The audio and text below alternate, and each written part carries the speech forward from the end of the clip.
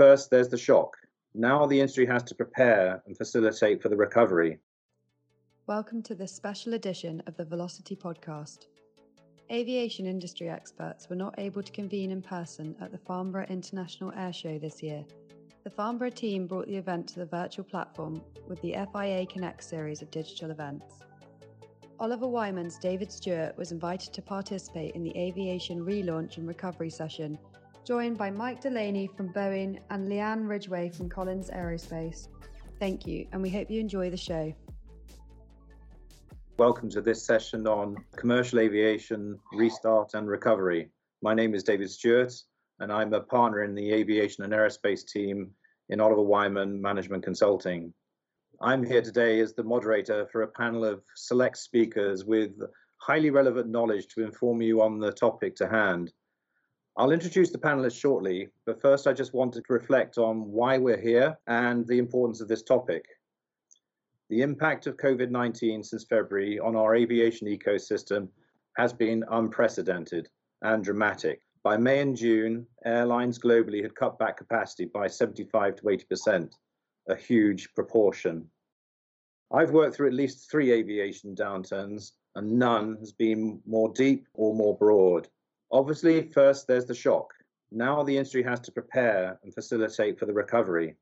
As ever, it's the airlines that pay the bills, and the airlines need passengers to be happy to travel. We have to understand what drives traveller sentiment and consumer confidence. This is a huge topic, worthy of many hours just by itself. But let me give you just 3 factoids from a recent Oliver Wyman survey into traveller sentiment. First, when asked what would be the key determinant for it to be okay to start your first air trip, the biggest factor was government policy and the lifting of travel and quarantine instructions.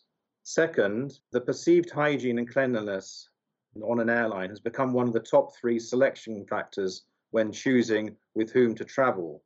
But interestingly, the perceived airport hygiene and cleanliness is just as, if not more important.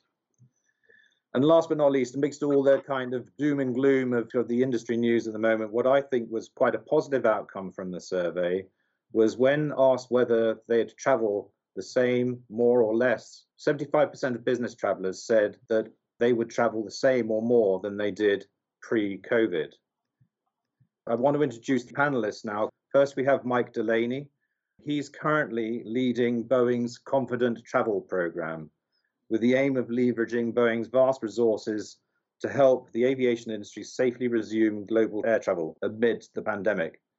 Previously to this role, he led engineering in Boeing's aircraft development activities. Second, we have Leanne Ridgway. She's leading Collins Aerospace's cross-business task force called Redefining Air Travel. Her day job before COVID struck was, and probably still is, head of Collins Information Management Services Group. The key question here is, how do we best get people flying again? What's needed to shore up consumer confidence in aviation on a sustainable basis? So, Mike, I'll start with you first, if I may. Let us know what Boeing is doing and what the levers to restore this confidence are as you see it. Thank you, David, and thanks for hosting this panel. Yes, I'd like to talk about how we're thinking about it. And you alluded to my background in engineering, and Boeing and most of the people on this panel are aerospace people. We're not medical professionals. So we sat down and said, okay, as a chief engineer in aerospace, we think about threats to airplanes. And that's how we design and architect the safest system in the world. Those threats could be external, they be lightning strike or wind shear. They could be internal, loss of function, malfunction, cessation of function. And so just like we approach the safety of the airplane, we said, let's think about that COVID as a risk or threat to the passengers and to the airplane. And so we said, okay, what would we normally do to think about that to ensure that we could restore confidence by building on aerospace principles and practices? And first, what we want to do is ensure a healthy travel journey and experience for both the passengers and the crew. Passengers to take advantage of going where they want to go for business or leisure. The crew and the baggage handlers and the gate agents, remember, that's their workplace environment. So it's a workplace safety issue for those folks. Just like in the airplane design where you would use multiple layers of protection, redundancy, or independent layers. So let's think about this approach that way. So we laid out 3 layers of protection. The first being how to protect the whole journey, because disease transmission can happen not just on the airplane, but anywhere in the journey, the travel to the airport, check-in, security, baggage claim at the gate, anywhere. So we said, let's model that whole journey to understand it, where the risk points are. And we've then reached out to airports and airlines, suppliers, government agencies. How do we think about the risk in the travel journey? The second piece is then saying, okay, the airplane, when you're in the airplane, which traditional ground-based or terrestrial methods of social distancing are more difficult. First and foremost, we want to present the airplane in a clean environment. And so we've developed a clean airplane program, which is similar, again, to the maintenance program for the airplane or engine. So think about the activity that you have to do, the frequency, and the efficacy of it. So we're developing with our partners and with our airlines in the industry a cleaning program. And the third piece is then to sit down and say, we have to assume that there are going to be index passengers on the airplane who have the COVID-19 because so many are asymptomatic. And so how do we use the capabilities of the airplane to minimize the transmission in the flight phase of the airplane? And that requires detailed modeling of the environmental control system or the air conditioning system on the airplane, the geometry, the seat backs, whether it's a single aisle airplane, a twin aisle airplane, how people board the airplane, how you run the air conditioning system. And the good news is that the airplane, for design purposes of air quality and velocity and gradients, actually has an extremely capable system on it that really is very good at minimizing the transmission of COVID-19. So we're thinking about this as a multi-layer approach, and then we're thinking about it over 3 time horizons. I call it days, which is 0 to 90 days, where we're responding to the airlines. Can I use this cleaner? How many times can I apply it? Will it impact the flammability of my airplane? Will it kill the disease? The second phase will be months, which is us positioning a set of capabilities with the airlines. So as air travel capacity and load factors come back, the airlines can handle this increased demand on them and the air travel system can. And the third phase will be a year to 2 years or a couple of years, which will be how do we harden the system and ensure that not only this pandemic, but any future pandemics or issues like this, the air travel system has learned lessons from this and hardened.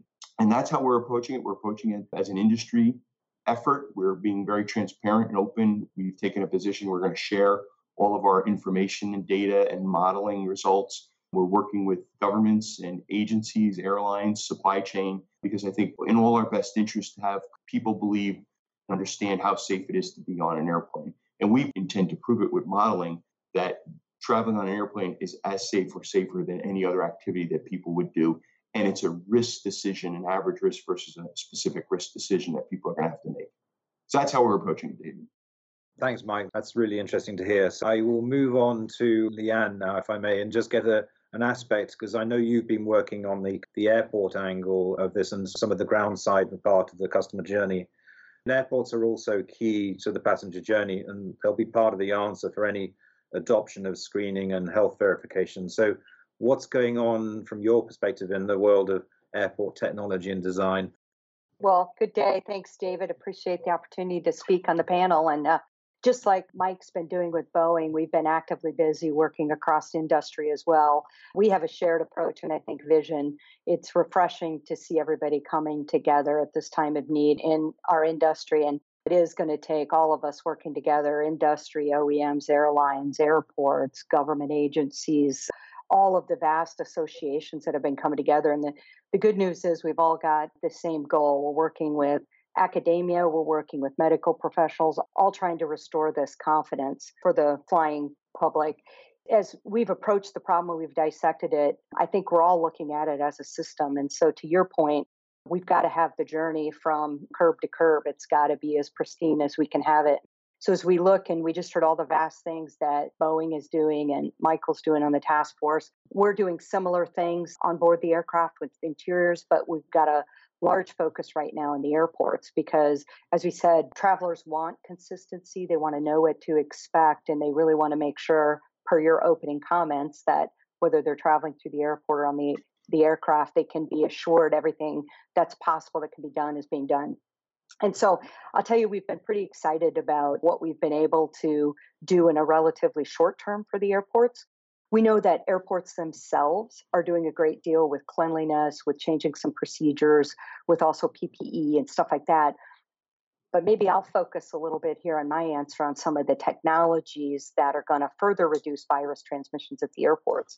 And I think first and foremost, biometrics is going to be the key enabler that's going to not only facilitate that for passengers, but also for the staff, crew, and vendors as well. And biometrics, I believe, will provide an easy contactless journey through the airport by utilizing facial recognition and using that single token biometric journey that gets the passenger certainly from curb to gate. The good news about that is that technology is available today, and it had a business case previous to COVID in regards to saving space for the airports, to improving the passenger experience, to facilitating actually the efficiency of moving through the airport and boarding an aircraft. So now you add the added benefit of reducing contact with humans and by documents and face-to-face by using the biometrics journey. And you've really got an easy solution that will facilitate the reduction of the virus transmission. And so I think that's the number one key technology I talk about. In recent weeks, we've seen support for that recommendation come out from various associations like ICAO and IATA and ACI as well. And so we expect to see more continuation of that. So I think that's going to be the number one building block that we can do in the near term with technology that's already here. I think other technology that we've invested in and we're starting to see show up is mobile phone solutions, to where you can eliminate the contact touch points of things like the kiosk, and you can use your own smart device, mobile device, to manage and manipulate that. That's also true through things like now utilizing that technology so that cash and money and credit cards aren't transmitted. You could also use your mobile and your biometric technologies for that. We also believe that there'll be a great need for using technology to reduce congestion points through the airport to kind of help on wayfinding. You can use a lot of the smartphone technology there, to where you could be sending signals and cues that this TSA line or security line is, say, in a red condition with congestion. Maybe you want to go check in down here at a yellow or green congestion point. So we see that type of wayfinding and congestion technology coming into play here. Certainly, we would see things like off-site check-in and baggage processing and dropping. That happens today at certain places to kind of eliminate and reduce, some of that congestion. Another thing that's in the news would be the health screening. Certainly having anything from a single temperature check to maybe a multiple biomarker check, where it could be checking a layered approach to respirations and heart rates and things like that to get a more accurate reading. We also believe that there's going to be ability to bring in artificial intelligence to help airport operations, to where you can do more finite manipulation of your gate and border and boarding and the management of the systems throughout the airports.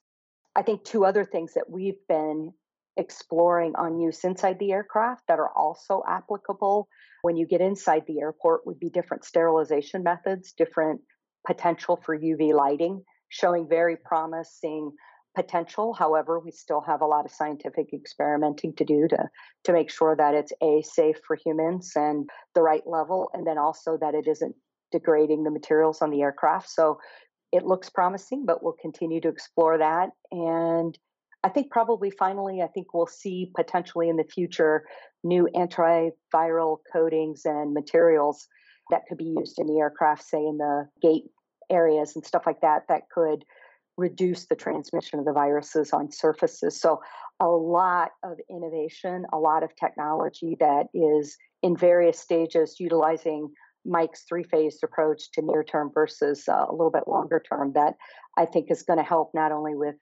this situation, but any future viral transmissions.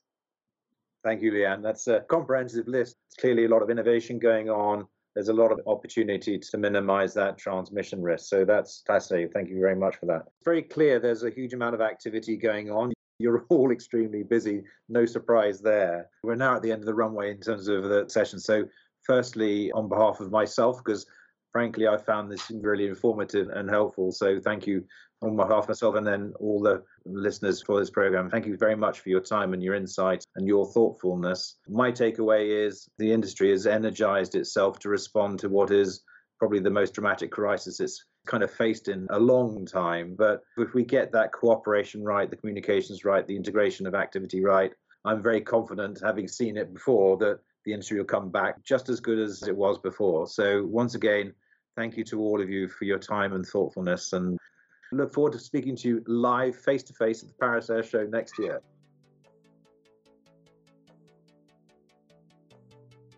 Thank you for joining us for the special edition of the Velocity podcast. We invite you to subscribe so you will be notified when the next episode goes live. The full session recording is available on the Fin website. A link can be found in the episode description.